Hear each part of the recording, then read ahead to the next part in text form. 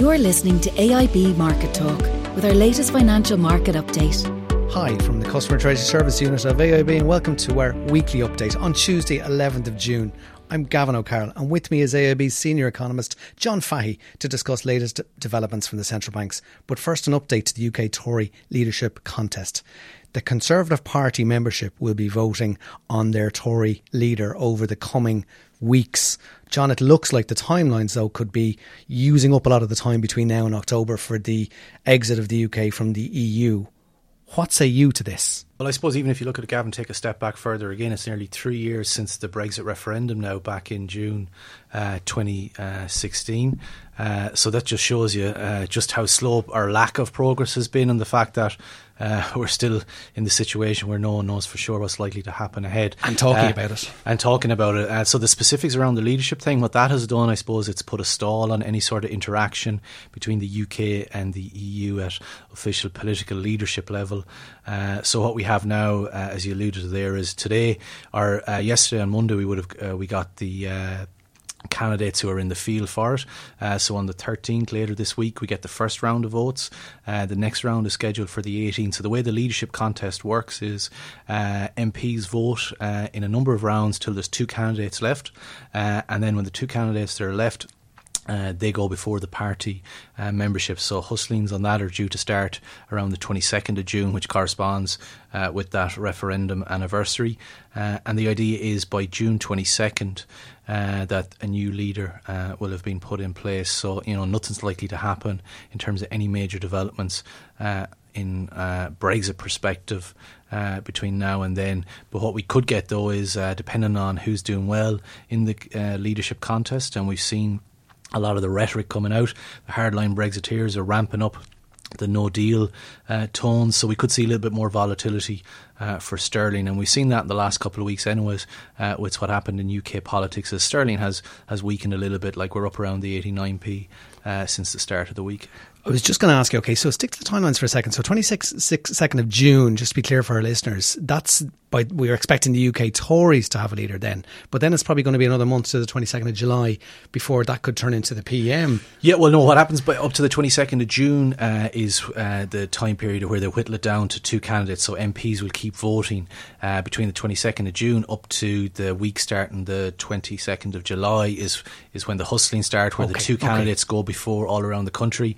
And membership, Tory membership vote on it, which is done by a postal ballot. And the talk is that number one pole position contender Boris Johnson has been wooing the party faithful over the last number of days, and that wooing is only about to get stepped up dramatically, probably along with all the other candidates that are still in the fields. Okay, just you mentioned sterling there. Sterling has been 89-ish.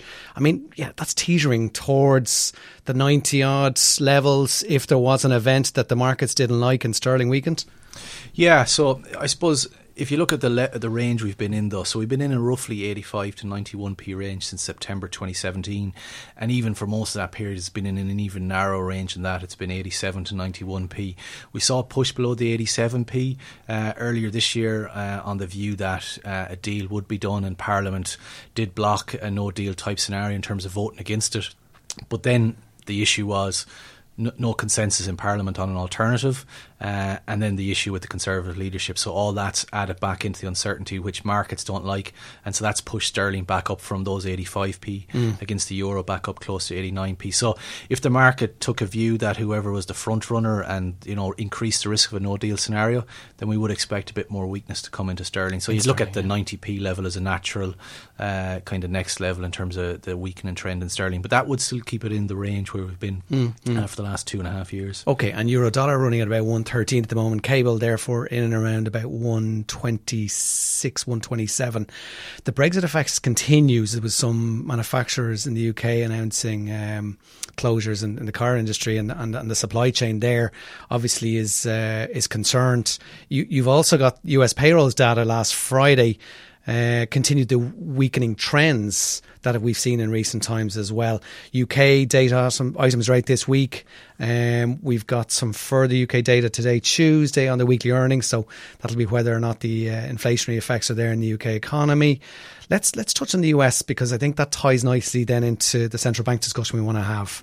Yeah, so if you think about what's happening in markets the last couple of weeks, is there's much more focus coming now on central bank policy, and the focus is very much concentrated on the fact that it looks as if the global monetary policy direction is one back into easing mode rather than what would have been expected maybe a year ago, where most of the major central banks were in tightening mode. And specifically there, the big thing is on the Fed and the fact of where the market thinks. If you look at futures contracts on markets now, the markets are pricing in around 100 basis points of rate cuts from the US Federal Reserve by the end of 2020, and in the near term, they're starting to price in potential for a rate cut from the US over the summer months. And it ties in what you mentioned there about the payroll data. So last week, early in the week, we got a couple of key Fed speakers, including the Fed Chair Powell, sounding dovish and mentioned the possibility of rate cuts might be needed in the US economy in order to mitigate and preempt a downturn. So that kind of fed into the view anyways that markets have had, that the Fed was going to cut rather than hike over the next year to year and a half. And then Friday's very disappointing payroll data, where it was just plus 75k, added further kind of evidence to the market view and reinforced it. So it really is a situation now where the market's starting to expect that the move from the Fed will be a cut, but the big thing is for the market is it could be as soon as the summer months if we get a further deterioration in US economic data.